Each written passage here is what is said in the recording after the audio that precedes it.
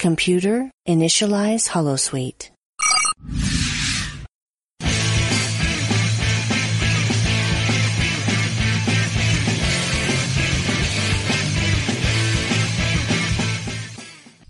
Greetings and felicitations.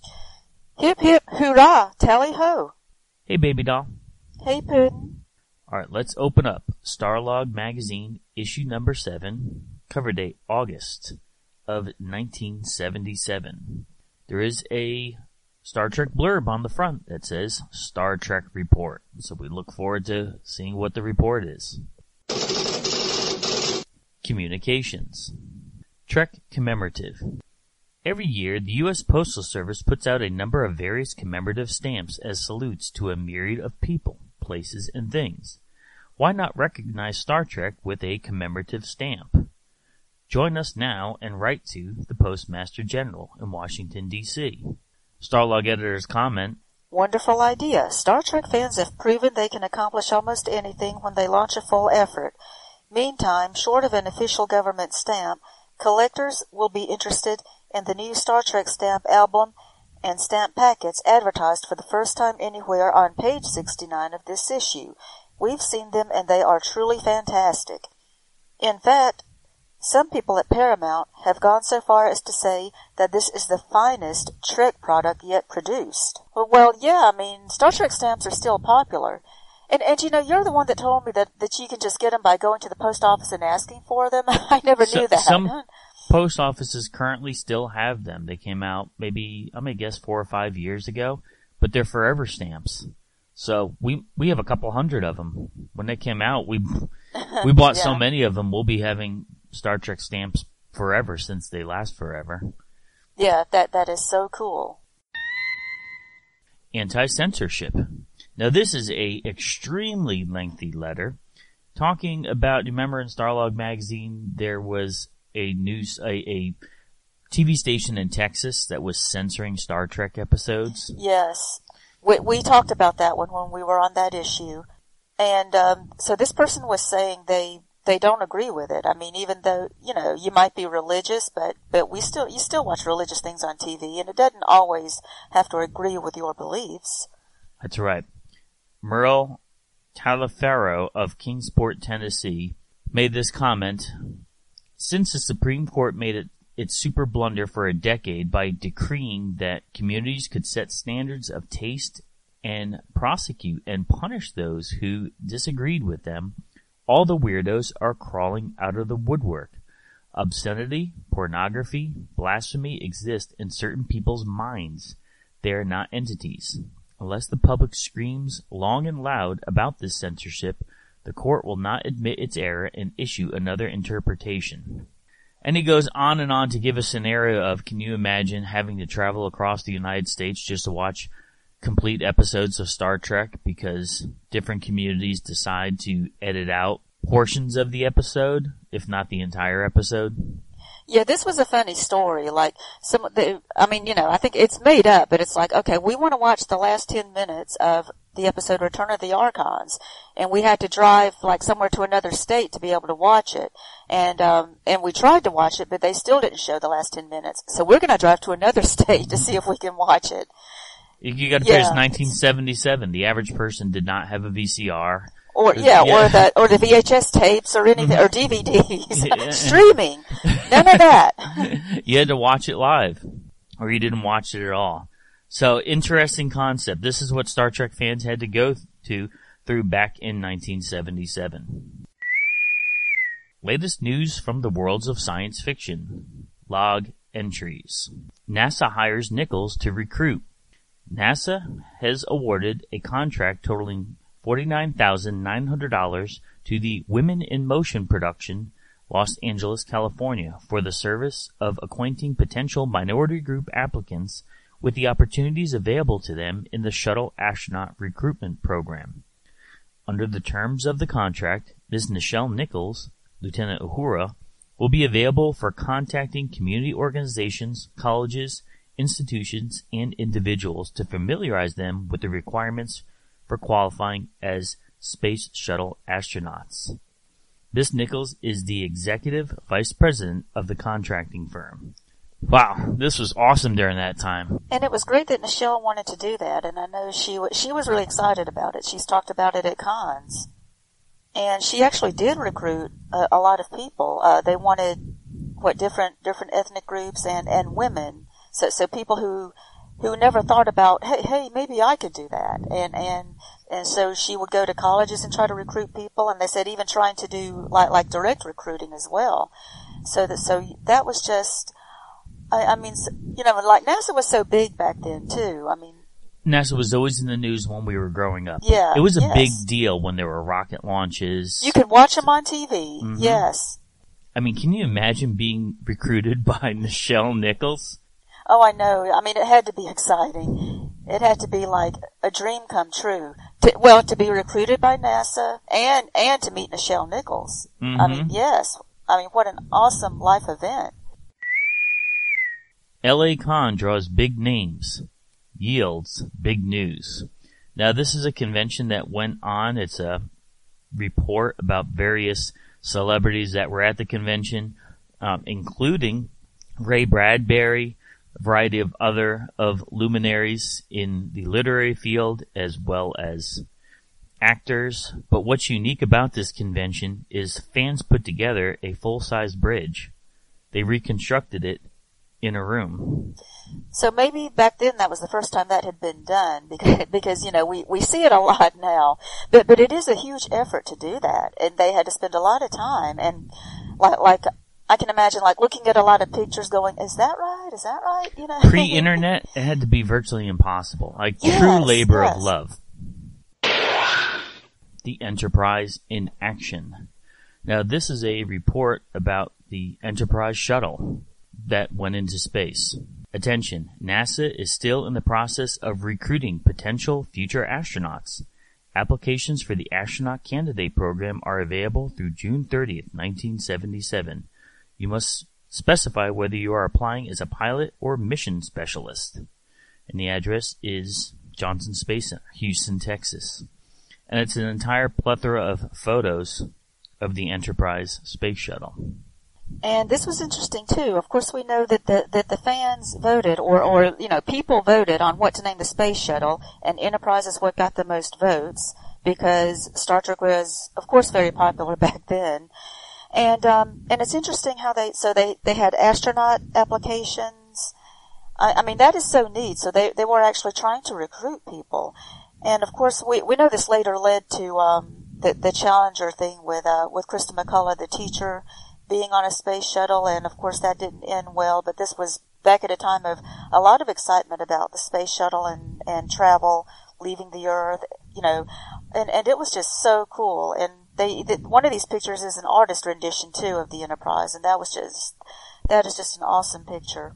And they're talking about how it had to be flown too, piggyback on, there was actually another plane, a 747, that had to take the Space Shuttle Enterprise from one place to another on Earth until they could launch it. Star Trek Report, a fan news column by Susan Sackett. Well, this is a report on what's going on with the Star Trek motion picture. Screenwriters Alan Scott and Chris Bryant. Okay, so first of all, so this was 77. So the movie changed, writers after this, of course. Mm-hmm. So, yeah, it's very interesting to see this and how, well, like this is talking about some writers that we've never even heard of, and that at the time they were writing for Star Trek the Motion Picture. They were the ones doing the script. And they were waiting the script's second draft. We know that the script went into numerous drafts. Also, it gives report about Gene Roddenberry's working on Spectre, which would be a TV movie. Yeah, that one I don't think I saw. I think that was the one that had more supernatural stuff in it instead of sci-fi. And somehow it never came on TV like after I had heard about it. Also, Trek-related news that Susan Sackett gives is that Gene Roddenberry was working with Paul McCartney. Said he was in England working closely with Paul McCartney on the film he is writing for Paul and the Wings group. It began last summer when Wings did an appearance at the Forum in Los Angeles. Paul has always been a Trek fan, and one afternoon he telephoned our office and set up an appointment with Gene. pretty wild to think that. I don't believe anything ever came out of it. Yeah, when you go back and read this stuff that's so old and you're like, well, I don't remember that. Well, yeah, because it was like, I mean, of course, Gene must have been working with a lot of fans. And so some things materialized and some didn't. But that is still awesome to think that Paul McCartney was a Star Trek fan. Paul McCartney's a big nerd. He wanted to make a Lord of the Rings movie. Really? And have all the Beatles play different parts in it. I mean, can you imagine how weird that would have been? Other Star Trek news, and again, the Trek Report doesn't just talk about Trek. A lot of it's Gene Roddenberry oriented. Another Gene Roddenberry project, Battleground Earth. Which is what became Earth Final Conflict. Mm-hmm. And it says Gene is completing his novelization of the original Star Trek movie script, the one Paramount rejected, tentatively titled The God Thing. It's due to be published by Bantam Books late this year. Well, that never happened. 1977 did not see a Gene Roddenberry. Well, no, but he did end up writing the novelization for the motion picture, of course. Came out much later than that. Right, yeah. 2 years later. And it was probably still based on the God Machine.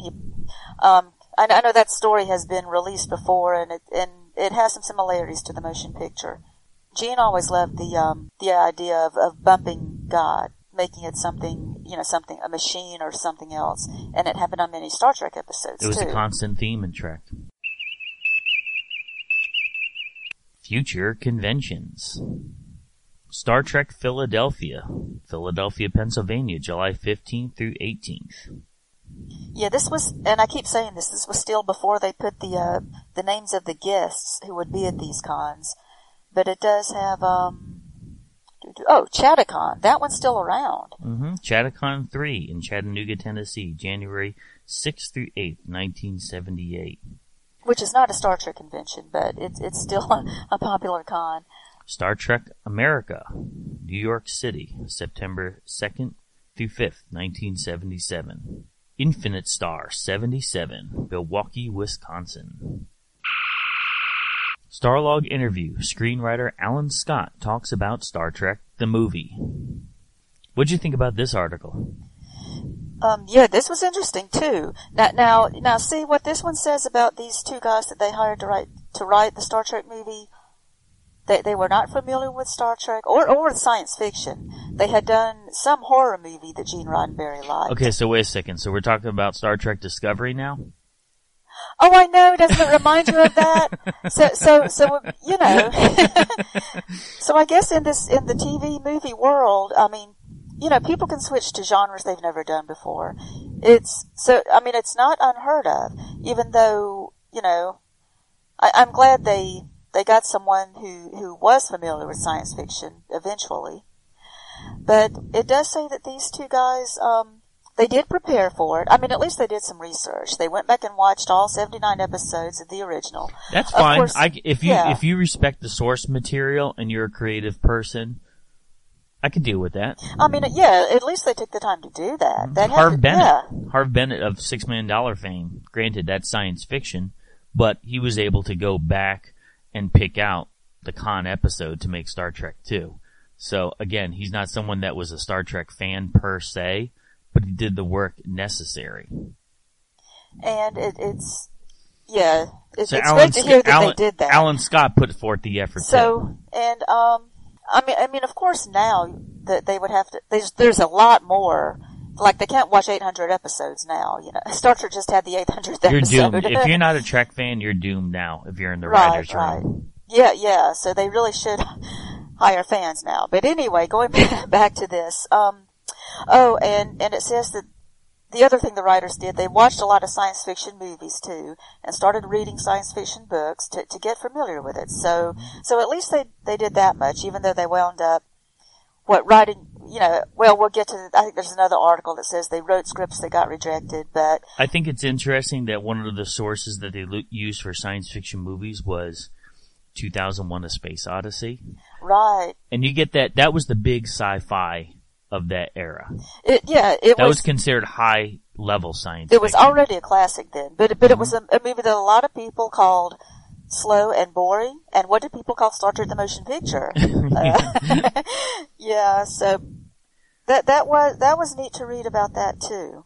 And so, we know that later on it was different people that wrote it. But they knew early on that they wanted to have a heavy weight to the film. They wanted to spend some time with the special effects, and they wanted to take advantage of the scale. And that's one thing that I will always say about the motion picture, is that you do get an immense set of scale when you look at the Enterprise, those shots. You feel the weight of the Enterprise. It's absolutely beautiful. Well, I mean, it's a movie, so it's bigger than what they did on the TV series, naturally, and that's what they were going for. But then, as I believed, it's kind of, Star Trek was never really as much about the visuals as it was the stories, even though it was great to look at. And the relationships, yes. Right. Yes. But it was cool to see it in the movie, and having the big shots of the Enterprise. That's one of the things that they talked about in this article that was kept, was the shots of the Enterprise and some of the interior shots. We didn't see a biolab. They mentioned a biolab. That might have been neat. And something else they mentioned too was about, they said the movie, I mean, of course it has to be for fans, but it also has to bring in other people. Because they said if all the fans see the movie 3 times, that still won't pay for the movie. And that's an interesting thought too.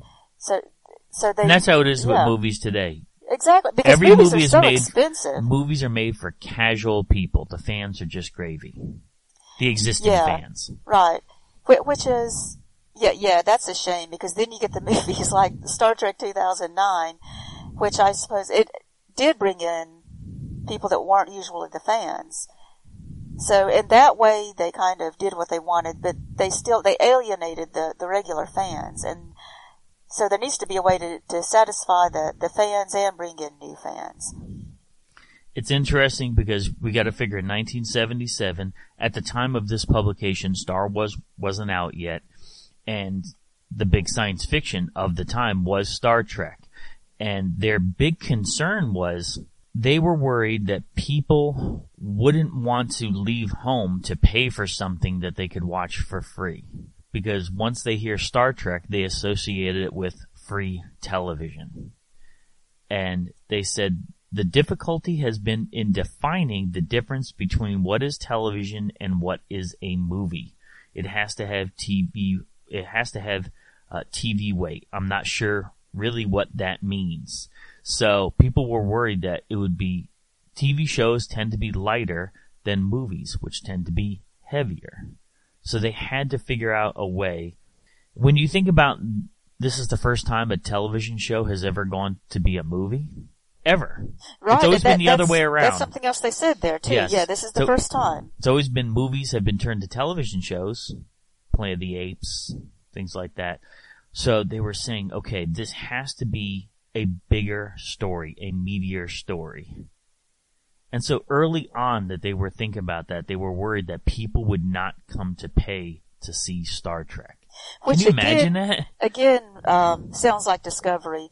Because when Discovery was on CBS All Access, where people had to pay for it, and and we know a lot of these people who said, like, well, I'm not going to pay for Star Trek, I mean, so this is like it's almost like modern times now. A few things ring true now, but so they had to come up with a way to make people want to see it, and really to me though it wasn't that hard to get me to want to see it, because I had already seen all the episodes. Well, you said you hadn't seen them at the time of the motion picture, but I had already seen them. So it was great to see something new.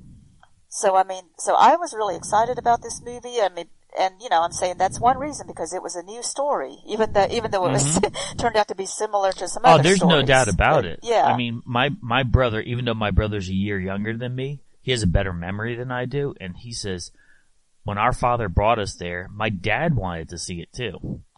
Like that was at that time, that was the passing the torch, the generational thing that I watched this show. Now I want my kids to watch this show with me, but on the big screen. This is the next step for the next generation. And that is cool, because it's like the parents taking their kids, which is analogous to what the modern Star Wars movies. Parents it's common taking their now. Kids It's to, common now, sure. Yeah. There wasn't anything that lasted that long previous to Star Trek. Star Trek was groundbreaking in so many ways. As we said, being the first TV series that they made a movie out of. And then, carrying on generations. It was just a landmark show, and it's still going on today. We're so happy that this is happening. Mm-hmm. But early on, it's fascinating to look at the development, how many changes there were in this movie. Into the wild blue yonder. There is an awesome place, open to the public, where we're going to meets where we have been. The National Air and Space Museum. Now, we had the opportunity to go to the National Air and Space Museum and got to see the Enterprise on display there, the original Enterprise from the series. But it's fascinating to look at this, that when the Air and Space Museum opened up in 1976, they had the original series Enterprise there as well. And they had it hanging up above from strings. There was a picture in here, and I've seen that picture before. That's so neat. It's something that's been passed around through the ages too. That picture of the Enterprise from the Smithsonian. It's amazing. At that time, you got to figure it was only 10 years old. The ship. They didn't view it as hollowed. They just hung it up on wires. Now, it is encased. It has a special lighting system to it. It has been restored. You can tell that it's a big difference to the care of the ship then to now. Yeah, they have it on the ground now where you can walk around it, which is much better because you can see it up close. See all the details. Yes. Mm-hmm. It's beautiful. I mean, they've tried to restore it, which there have been articles written about that too, how they restored it and everything. And you can still see the lights, and you can still see some deterioration because it's from the 60s, so it's going to have some, but it still looks wonderful. What's amazing about this article is that it brings out that originally the museum was going to be called the National Air Museum. It was a last-minute effort to put space in there. And you're like, wow, I never really thought about that, because before the space program, it was just going to be a museum of aircraft. But once the space program really got big, they had to tweak it a little bit. So the National Air and Space Museum does give the entire history of man's flight into space, from Kitty Hawk all the way to modern day. It does. And I mean, it's a huge place. It has to be, because it has to hold airplanes and the space capsules and everything. I think that's one of the funnest things, looking at the space capsules up close. Yeah, and they have the door open so you can see inside and see the seats and everything. I almost get claustrophobia just looking at it, saying, oh, I can't imagine being in this. I mean, it's smaller than some cars, on the inside. I mean, it was awesome to go there and see it, and to see the history of flight, to see the old style airplanes up to the huge jets that we have now, and then all of the space vehicles and the satellites and everything. Cosmic awakening, that's a good thing to call it. Yeah, there's no doubt about it. All the effort that was put into this museum, and to this day, it's worth visiting. It's absolutely a must for any Star Trek fan, and Star Trek fans are fans of real-world science. Advertisement for Star Trek. Bobby Pickett and Peter Ferrara present Star Trek. Hilarious 45 RPM single record spoof. Personally autographed by Mr. Monster Mash. Send $1.99 to Bobby Pickett, Malibu, California. Well, that was pretty cheap, wasn't it? $1.99 for 45. No. Hey, let's listen to it.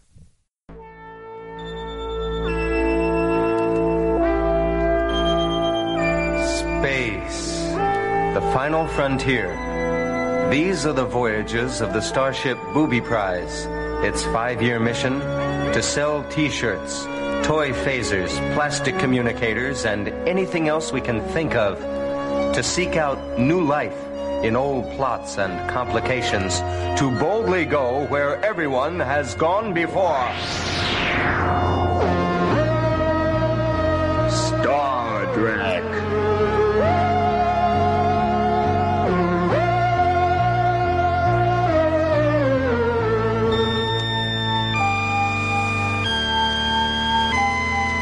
Captain's log, stardate 6935.2. We are in orbit around the planet Schwartz. Engineering the Captain Jerk. Engineering the Captain Jerk. Jerk here. What is it, Snotty? Captain, the warp drive mechanisms are generating excess antimatter. The pods are overloading now. If it continues at this rate, I cannot be responsible for the safety of the ship. Don't have a spaz, Snotty. But the whole ship's gonna blow itself to pieces, Jim. I want answers, mister. Well, I tried shoving a wiener on the warp drive, but it didn't do a bit of good. By the by, would you have a wee bit of mustard up on the bridge? Mr. Schlock? No mustard, Captain.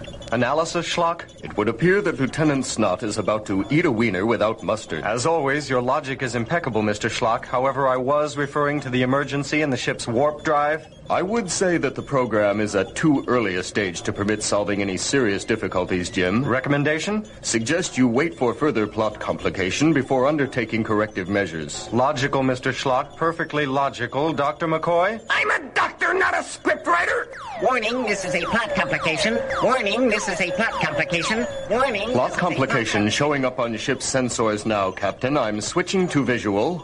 What is it, Mr. Schlock? Computer data is coming in now, Captain. It's just what we need. A colossal negative space wedgie of great power coming right at us at warp speed. Mr. Lulu, commence evasive actions. Yes, Captain Jerk.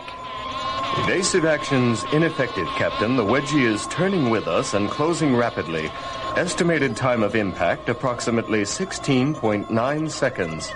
15. Bridge to engineering. 14, Snot here, Captain. 13. What's not there, Snotty? I said snot here. Snotty, give me full power. Get us out of here fast. I cannot do it. The toilets are backed up into the warp drive. It'll take time to make repairs. Time? Mr. Schlock? 1. Wipe out. Readings are off the scale, Captain. I have not encountered this phenomenon before. Damage report. Lieutenant Manura? I'd say we took a shellacking out here. Fascinating. What is it, Mr. Schlock? The force field seems to have passed through us and entered the surface of the planet Schwartz. Yet tricorder readings fail to indicate any such energy from the planet. Opinion, Mr. Schlock? Insufficient data, Captain. Into the elevator, Mr. Schlock. Let's beam down to the planet's surface so I can find an alien to fall in love with before the program's over. You usually do. Ain't I something? Mr. Lulu, you've got the con. Thank you, Captain Jerk. Elevator, transporter room. I'm fine, how are you? Elevator, I said transporter room. I'm fine, how are you? Oh, forget it. Elevator to engineering. Beam us down from here, Snotty. Aye, aye, Captain. You're locked on coordinates now. Energize, Mr. Snot.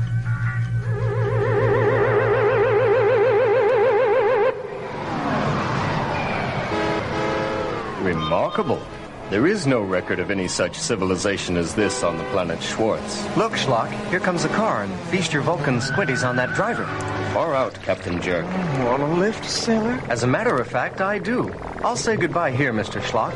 Now you'll have what you always wanted, command of the booby prize. And you'll have what you always wanted. What's that, Mr. Schlock? A bleach blonde in red convertible on planet Schwartz. Ain't I something? Well, say bye-bye to Starfleet Command for me, and I'll see you on Hollywood Squares. Bye-bye, Jim. I thought he'd never go. Schlock to booby prize. Snot here, Mr. Schlock. What's not there, Lieutenant Snot? I said snot here, Mr. Schlock. That's Captain Schlock. Aye? Make it 1 to beam up.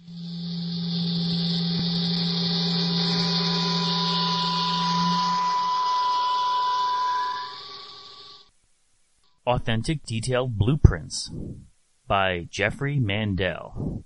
You can buy Star Trek blueprints. Space Station K7, 4 sheets, 17 by 22, $4 plus postage, as well as the fan-made USS Independence, Starfleet Armed Freighter Class. 11 sheets, 14 by 8.5 for $3.25 plus postage. Special offer, Star Trek original hand-painted cells are now available. Again, this is something else that I always wanted as a kid when I see it advertised. All the cells from the animated series. I remember these ads too, and they were beautiful pictures. $20 each. And tell you what, $1.50 postage, $21 for me as a kid, it might have been $1 million. I was like, where would I get $20 from? Yeah. And back in the 70s, too. Hi, I'm Michelle Nichols, but I still feel a little bit like Lieutenant Uhura on the Starship Enterprise. You know, now there's a 20th century Enterprise, an actual space vehicle built by NASA and designed to put us in the business of space, not merely space exploration. Now, NASA's Enterprise is a space shuttle built to make regularly scheduled runs into space and back, just like a commercial airline. The shuttle may even be used to build a space station in orbit around the Earth. And this would require the services of people with a variety of skills and qualifications. Average good health is required, and candidates will train right here at Johnson Space Center, just outside Houston, Texas. Now, the shuttle will be taking scientists and engineers, men and women of all races, into space, just like the astronaut crew on the Starship Enterprise. So that is why I'm speaking to the whole family of humankind, minorities and women alike. If you qualify and would like to be an astronaut, now is the time. This is your NASA, a space agency embarked on a mission to improve the quality of life on planet Earth right now. Starlog Magazine, issue number 8. Cover date, September 1977. And this one also has some Star Trek articles. Not much Star Trek on the cover, if any.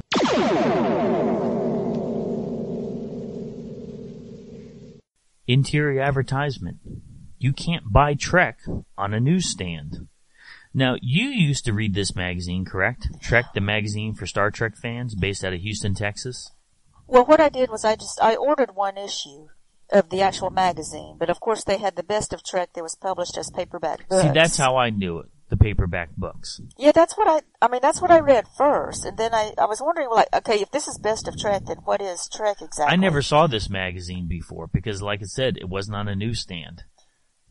Right, so how did people even know about it besides, reading in Starlog? Exactly. You had to subscribe to it. So, unfortunately, at the time, now, as adult collectors, we have them, but at the time, I never saw it, but I loved those Best of Trek books. Yeah, I loved reading those, and those are really how I found out so much about Star Trek and about fandom and what all was out there that I was missing back then. Agreed. Communications. Takei Ran Sulu Band. I'm sure you will receive many letters pointing out an error in your list of the animated Star Trek episodes in Starlog number 6, namely that the episode Beyond the Farthest Star was first aired on September 8, 1973, not December 22, 1973. Since your information came from the Star Trek Concordance, the goof really isn't yours. There's an interesting explanation for the error. In September 1973, when the animated Star Trek debuted, George Takei, who of course played Mr. Sulu, was running for political office in Los Angeles. Mr. Takei's opponents complained that his appearance in reruns of the live-action Star Trek on KCOP-TV were in violation of the equal time rule. To avoid having to give equal time to every other candidate, KCOP yanked every episode featuring Mr. Sulu off their schedule until after the election. Since the initial animated episode, Beyond the Farthest Star, featured Sulu, it could not be run. So the first air date in Los Angeles for Beyond was the date of the first rerun for the rest of the country, December 22nd, 1973. How cool is that piece of trivia? I did hear things about Takei running, and he said he didn't really want Star Trek to be tampered with, but somehow that was just something that happened. And so the concordance was written by B.J. Trimble, and she must have put in the dates that she knew of. Because she's from the Los Angeles area. Right. Yeah. And she must not have known that wasn't the actual date that it was first aired. Mm-hmm. Latest news from the worlds of science fiction. log entries. Shatner live on records. When William Shatner went on tour this past season, visiting college campuses with his one-man show, he was not alone. Not only were those evenings shared with thousands of enthusiastic Star Trek, science fiction, and Shatner fans, but apparently there were professional recording engineers present. The best moments from the tour have been turned into a new 2-record album, dressed up with some jazzy graphics, exclusive photos, and an autographed poster of the man himself. The program starts with several exciting excerpts from Shakespeare, Roston, and H.G. Wells dramatically read and tracing the development of science fiction through the ages. The climax features Shatner's lively, humorous banter with the audience as he fields questions on his historic series and entertains with rare combination of wit and intelligence. The album is titled William Shatner Live and is scheduled for release in late June. We have that album. It's great. I love the cover of it as well. Well, what's neat is that William Shatner is still doing those kind of things today. Still making albums and still doing his talks. But another thing, too, is that Shatner and also Gene Roddenberry were doing college tours back then. Mm-hmm. And that is not as common now. Because Shatner tours now, but not just colleges.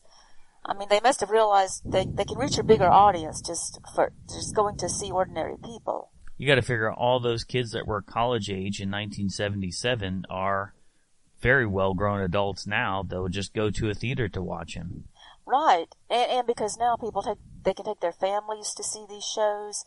Back then they're just talking like college students. That's just it's a very niche group of people. Mm-hmm. Starlog exclusive interview. Harlan Ellison, science fiction's last angry man. Now, Star Trek fans, we know and love Harlan Ellison from City on the Edge of Forever. And of course, and we've also heard stories about Harlan, about how that was not a pleasant experience for him, writing for Star Trek. And he mentions I don't think there's anything in this guy's life that is a pleasant experience. He is grumpy. Oh, he is. But he's funny too. I did amusing. See him, I saw him in person at Dragon Con one year. And he would, like, the room was crowded for him. He was in one of the big ballrooms. And he was great. He's a great speaker. He's funny and he knows that he's, well hated. Guy loves to be hated. He's found his niche in that I'm just going to be cantankerous and I'm going to attack things and I'm going to question things. Well, yeah, but he stands behind his work and he is hard to work with.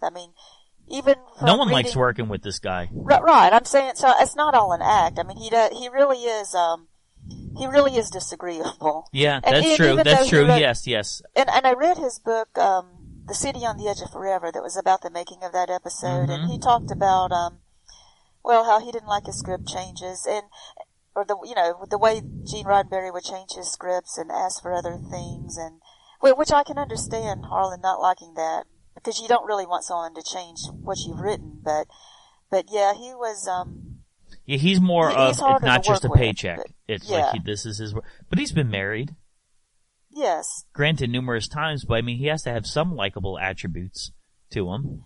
The thing is, and we've heard other people talk about him, though, he's friends with J. Michael Straczynski. Mm-hmm. Remember when we saw Straczynski in person, and he talked very fondly of Harlan Ellison. Of course.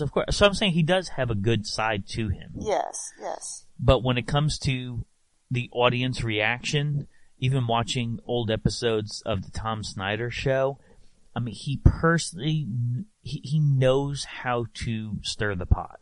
He does. And in this interview, yeah, they're even saying that's all he's doing through the interview.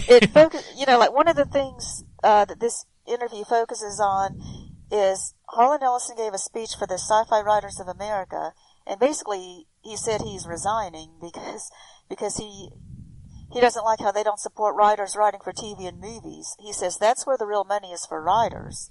And he's right on that. At that time, though, you got to figure television was viewed as lowbrow. It's amazing how things have shifted. And I think that something like that is going on right now with the Hugo Awards, because they want to start adding video games into the Hugo Awards, because Video games are not Pac-Man and Space Invaders anymore. They have deep storylines. They're very involved. And you have the old school that does not want to see video games being involved in the Hugo Awards. And I think that we're seeing time repeating itself, because Harlan was saying this is a medium that can have some legitimacy to it. Times change, and you have to change with it, and so you see this growing thing. Another thing he said was about writing for TV. Well, he has kind of learned to only write pilots now, because what he said is if you write a pilot and it doesn't get bought, well, if the script turns out to not be good, then it doesn't get made. But if you write for a TV episode, he said, sometimes it's bad and it can still get made because they have to, once the TV show has been bought, they have to keep producing episodes. That's true. Because he wrote for Logan's Run. Yeah, but he wrote a good episode of that. And really it wasn't good just one, the pilot. But yes. So that was one of his good experiences. Mm-hmm.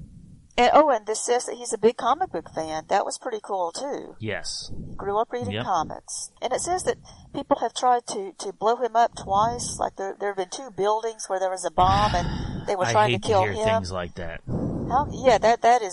That's way extreme. And he knows Peter David, the Star Trek novelist and comic book writer. And Harlan was actually the best man at Peter David's wedding. Isn't that wild? It's so cool. I like this quote in the article that says, I ran into Star Trek movie scriptwriter Chris Bryant at the Seattle Star Trek thing. He said, "You're Harlan Ellison, and I can see that you're a very wise man because you were smart enough not to get involved." And I said, "Yeah, I don't envy you the job." I was talking with the independent producer at Paramount about the Star Trek movie, and he said, "What would you do with the script if you were writing it?" I told him the first thing I would do is kill off Kirk in the first 15 minutes because he always held up the show. I'd get somebody else in there, younger and more interesting. And he started to laugh. He said, somebody had said something like that. Word got out, and I had 25 calls from Shatner in the first half hour after the story appeared somewhere. I understand that Chris and Alan did, in fact, kill off Kirk somewhere in their script. I don't know for sure, but that's the rumor that I heard. Okay, I mean, that's pretty wild. Someone said they killed off Spock a few years afterwards. Well, in the second movie, but then they brought him back. But, I mean, I can see what he's saying, even at that, I wouldn't have gone for that back then, the killing off Kirk. I mean, I know what he's saying because the fact that Star Trek needs to progress, which happened with the motion picture as far as bringing in new life and bringing in younger actors. Yes. Future conventions. Star Trek Con 77, Richmond, Virginia, November 5th and 7th, 1977. August Party, College Park, Maryland, August 5th through 7th, 1977. State of the Art, a column of opinion by David Gerald. Well, he's just writing about some idea he had to write for Star Trek, and he's saying that when Sarek and Amanda got married, maybe that was an experiment. I mean, what does that sound like? Another reference to Discovery? I mean, it does make you wonder if the Discovery writers read this article or something. Discovery writers are like, let's look at what happened when they tried to revive Star Trek back in the late 70s, and we're going to see if we could do the mistakes that they made. Let's just repeat the mistakes that they made. And all the things that they could have done to improve it, well, let's just ignore that. I know. I mean, isn't it just amazing? But they use that word experiment, that goes back to someone telling Sarek about his human experiment of marrying a human and adopting a human and having a son with a human. But this was this is such a weird story that it probably it wouldn't have been approved if he had submitted it as a novel. Mm-hmm. Spock telling Christine Chapel. I mean, in the situation, they're stranded on a planet together, and Spock is telling Christine, without actually saying something like maybe we should get married because I have to expand Vulcan DNA by adding humanity to it. Mm-hmm. And then Christine's saying no because she's not going to marry him unless he actually loves her, which she doesn't think could happen. It's a weird idea for a story. He does mention in this article that he is not involved in Star Trek the Motion Picture at all, but he did run it by Gene Roddenberry, said that he would love to be an extra in the movie. And Which guess what? He was. Yes. Well, yeah, they had a lot of extras in that movie, Mm-hmm. and a lot of people that were fans that got to be in the movie. That was pretty cool. And of course, later he was also on the Deep Space Nine episode with the Trials and Tribulations. Mm-hmm. Mm-hmm. Oh, but also in his story, I just have to mention he does have Captain Chekhov, Mm-hmm. and he also had someone named Admiral. It was George LaForge, which later. Well, because David Gerrold did help develop The Next Generation, so he probably contributed that name, Geordi LaForge. The Star Trek Report, a fan news column by Susan Sackett. Okay, Susan Sackett has to give us some bad news. Paramount Studios has rejected the Star Trek movie script by Chris Bryant and Alan Scott. Yeah, it's so weird to put this in the same issue where they interviewed Alan Scott. Yeah. This is a very, a confusing issue because you're saying, wait, what is this? 10 pages later, it's totally different than what I read previously. And it's actually going back and forth, a timeline starting in 1975 with Gene Roddenberry writing the script for Star Trek II and showing how, well... Star Trek II, or... At the time, that was called, Phase 2. It was called Star Trek, yeah, Phase 2. Phase 2 was going to be called Star Trek 2. And it goes back and forth with Paramount rejecting the script, how it became not a television show, but projecting into a movie, different writers involved. I mean, it's just going back and forth, back and forth, back and forth. And this was going on for years. Well, it is interesting to see all the changes, and I think this kind of thing still happens today. Do you know how many people were trying to write a Wonder Woman movie script? Oh, before yeah, it you're finally right. happened? You're right. Yes. I mean, things yes. like that. Yeah, and even. Do you remember what was the woman that's on the Orville? They had pictures of her being Wonder Woman. Well, that was from a TV pilot, though. She played Wonder Woman in a TV pilot. Can you imagine, instead of going to the movies, the idea, it's just like Star Trek. It was going to be on TV first, and then they decided to scrap TV and then go to make a motion picture of it. Yeah, and then it took so long. Mm-hmm. I mean, because I kept hearing so much news about it, and, it's on again, it's off again kind of thing. And so we're reading here that that's the way it was with the motion picture. This is a month-by-month breakdown from 1975 to 1977 of the back and forth between Gene Roddenberry and Paramount Studios. And I think a lot of it was they kept rejecting his scripts, which happens because still, in Hollywood, a lot of scripts get rejected, even by well-known writers, producers, and directors. So this article also says that William Shatner said that he gave up on the motion picture. And that's wild to think about it, that he had so much going on. He said, as far as I'm concerned, the Star Trek movie does not exist for me. I'm going off and doing my own thing, which includes Broadway, record albums, films. I've given up on the Star Trek movie. And, it says that he actually signed a contract, but then the contract only lasted a year, and then a year later, there was still no movie. He's got to move on with his life. Exactly. I get it. He can't hang around waiting for something that he doesn't know if it's going to happen or not. And this is William Shatner. This guy's the hardest working man in show business. Well, he early is now. on. Even back then, back then he was doing it. This guy was a mover and shaker. He did have other things. He had a few years after that he had T.J. Hooker, but that was after the motion picture. Yes. Yeah. But I'm saying he knew how to work the circuit on multiple levels. He was finding work for himself. He definitely was. And so, but it's during this time, Leonard Nimoy was on the Broadway circuit. He was doing that too. Leonard Nimoy was always working too. Always, yes. Bill was just doing different avenues. Right. So for these people, they had to. Well, it's interesting that Shatner still came back to Star Trek. Like it was probably a year after this was when they started making the movie. So they were able to convince him to come back, which I understand was by offering him a big salary, which of course then he would do it, yeah. In the Trek report as well. Now, this is fascinating. We know that this has been going on for decades. We keep showing the similarities between Star Trek in the 70s and Discovery. There will be a fourth major network. Paramount has purchased the old Hughes network, and they would like Star Trek to be part of it, to be a fall series. They will be preparing 15 to 20 programs over the next 2 years. This is one of the possibilities that Gene is considering. He's also going to be putting out a flyer to our fan clubs to solicit the opinions of our fans.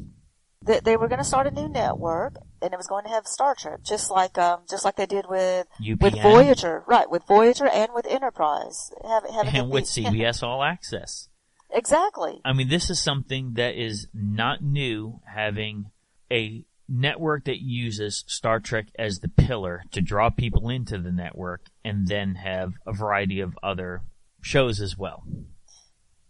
So they, the network executives have always had this confidence in Star Trek. It's just amazing to think that, like how they talk about how it's dead and all of that, but it still keeps coming back, and they still want to use it as a driving force in so many ways.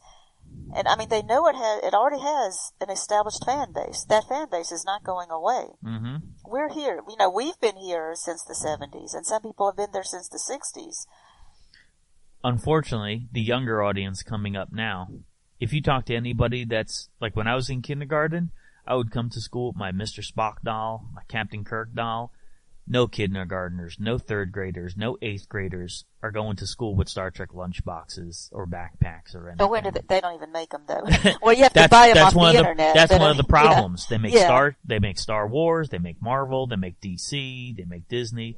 Star Trek just is not trying to attract a younger fan base. And see, so if the networks have the confidence to make it their front runner show, then why doesn't the studio have the confidence to make all this merchandise?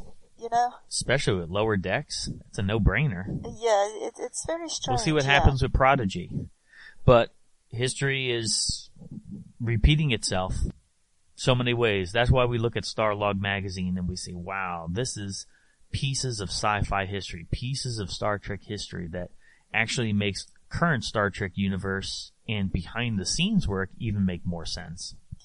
It puts it in perspective, and learning more about the history, and just seeing how things have changed and how things have not changed since then. Who hasn't at one time or another dreamed of being an astronaut? Haven't we all taken that fantasy trip? Imagining the rumble of the rocket's roar, the crush of acceleration, the dizzying drop of free fall in zero gravity? The thrill of knowing that the infinite universe is but a few centimeters away, chilling the outside of the ship's sleek steel skin. Realizing the dream. The first 1,000 tickets into space. A story about Nichelle Nichols' company, Women in Motion. What'd you think about this article? This was interesting, saying that they're trying to recruit astronauts, which of course we read about with Nichelle Nichols. That was previous issue. It was a news article. Now, a full-fledged, multi-page article with beautiful illustrations and photos of Nichelle in action. So they're calling it payload specialists, which would be these passengers that are ordinary people that get to go up in space. I mean, it sounds cool. I mean, yeah, we're reading about this, like this was an article from the 70s, and I did try to look it up, and so it was a program that they did have back then that continued into the 80s. Mm-hmm.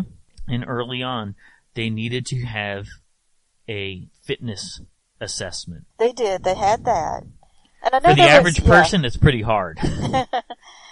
That was amazing. I know that I don't meet the height requirement reading about that. And on the morning of April 14th, 10 women in the 35 to 45 age group voluntarily signed up for the Human Research Facility to begin a 27-day schedule of rigorous and demanding medical tests. Now, I think it's interesting that they were choosing women from 35 to 45. I somehow imagine myself or anyone who would be a recruitment to be on the younger side, but they were looking for middle-aged people. Yeah, I thought that was strange too. It seems like they would want younger people, like the military. You know, the military wants like 18, 19-year-olds. Your body is just naturally in better shape when you're younger. I mean, I don't know if it's just because they wanted more mature people because they could follow orders better or something like that. Or maybe they wanted people who wouldn't be so excited because you need to stay calm in this situation. That's true. Yeah, it didn't break down the reasoning behind this, but it did show some of the things that they had to use, such as the bio belt around their waist. We know that, here we go, real world science goes into Star Trek. Remember that belt buckle in the motion picture that would monitor? Which they didn't say in the movie. They didn't. Yes. But we knew later on in fandom that's what it was. Yes. But in real world NASA, they used this bio belt. But we've seen in movies, NASA uses those, the things that stick to your chest, just like you get in the hospital to monitor your vitals. Mm-hmm. But to think of Nichelle Nichols spearheading something like this that would encourage people to be interested and actively involved in the space program was just so amazing for the time. And so they really, they wanted technical people, mostly people who, you know, that I heard that was what I was reading. The first ones they recruited were the technical people, like mechanical engineers, those kind of things, or engineers who knew something about this. And which is what I understand a lot of astronauts actually are. They're scientists or engineers. It totally makes sense. Okay, this is one of the things they have. A technician from a pharmaceutical company may spend 2 weeks in orbit operating a vaccine production module which will create drugs of unprecedented purity and potency. Wow. And right now we're in the middle of the pandemic with the vaccine coming out, so that's just interesting to read. Going into space actually could have helped develop. I don't think they did that with this, but that would have been neat. Well, we know that that's people who don't understand the amazing breakthroughs in NASA science and how they affect the whole world. You hear some people say it's a waste of money putting people into space. It's a waste of money developing programs for space exploration or zero gravity. There's so much science that trickles down to the average person, whether in the medical field, whether in engineering, that, of course, a lot of this over the years has developed into our lives and affected our lives in a positive way. Yes, if you study a lot, you would find that, because I know I've read this about a lot of the stuff, things that they've learned from space travel has helped us here on Earth. It has helped with medical breakthroughs and with a lot of science, even like growing vegetables in space.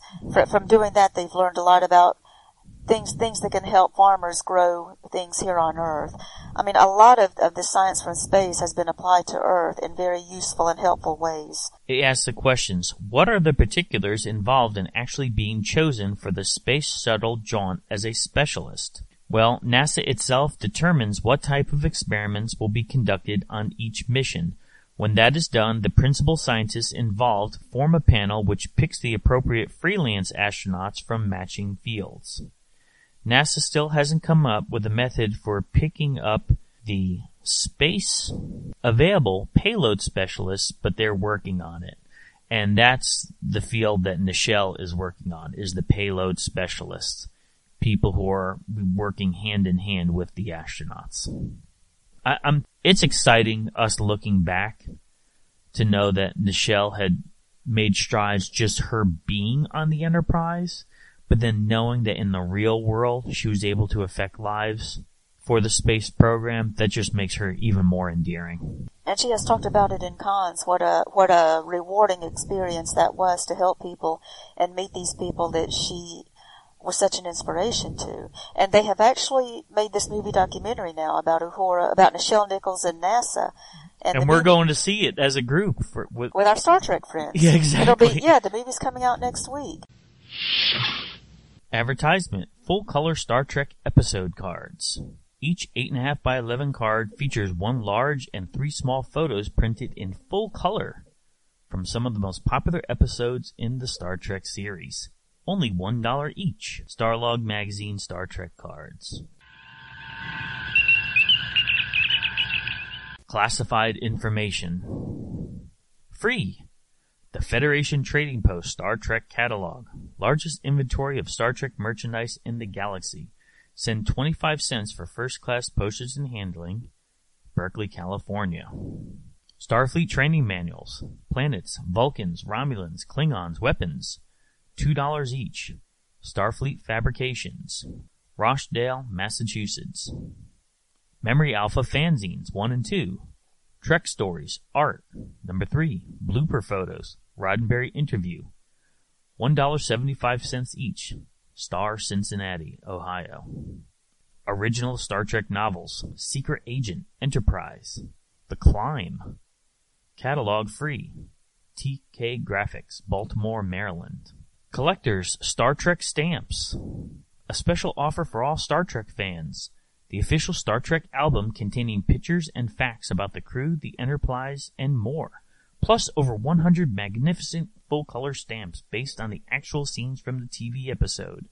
This great collection can be yours for only $7.95%, a regular $9.95 value. Send order to Starlog Magazine. Thanks for listening.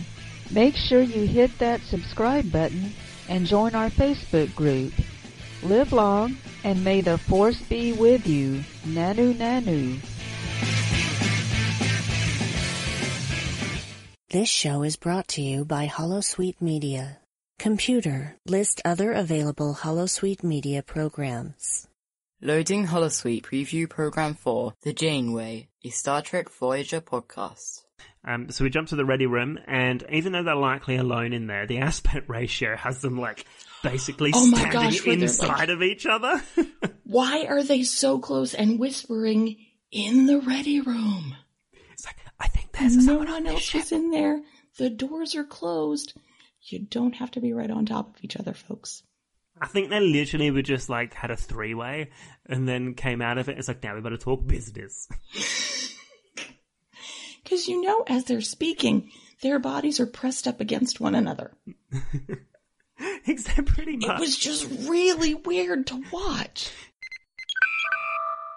Loading Holosuite Preview Program 4, Random Trek Review, a Star Trek review podcast. Okay, well, it's one of those things where, you would expect, as medical history gets better and everything, life expectancy gets longer, just like we've experienced in our own kind of world and planet, right? It's way better now than it was 50 years ago versus 100 versus 200, so. Versus 5,000 years ago where you'd be lucky to live to 30? Yeah, exactly. We'd already be done and dusted, my friend. Well, or we'd be super old. Right, we'd be like the village elders. Loading Holosuite Preview Program 4, Ladies Trek Library, a podcast by women with a passion for Star Trek books. The author of this book, Dana Kramer Rolls, this is the only Star Trek book she's ever written, which would explain why I've never read anything from her before. Yeah, I heard that she did write some other sci-fi books, but no other Star Trek. Yeah.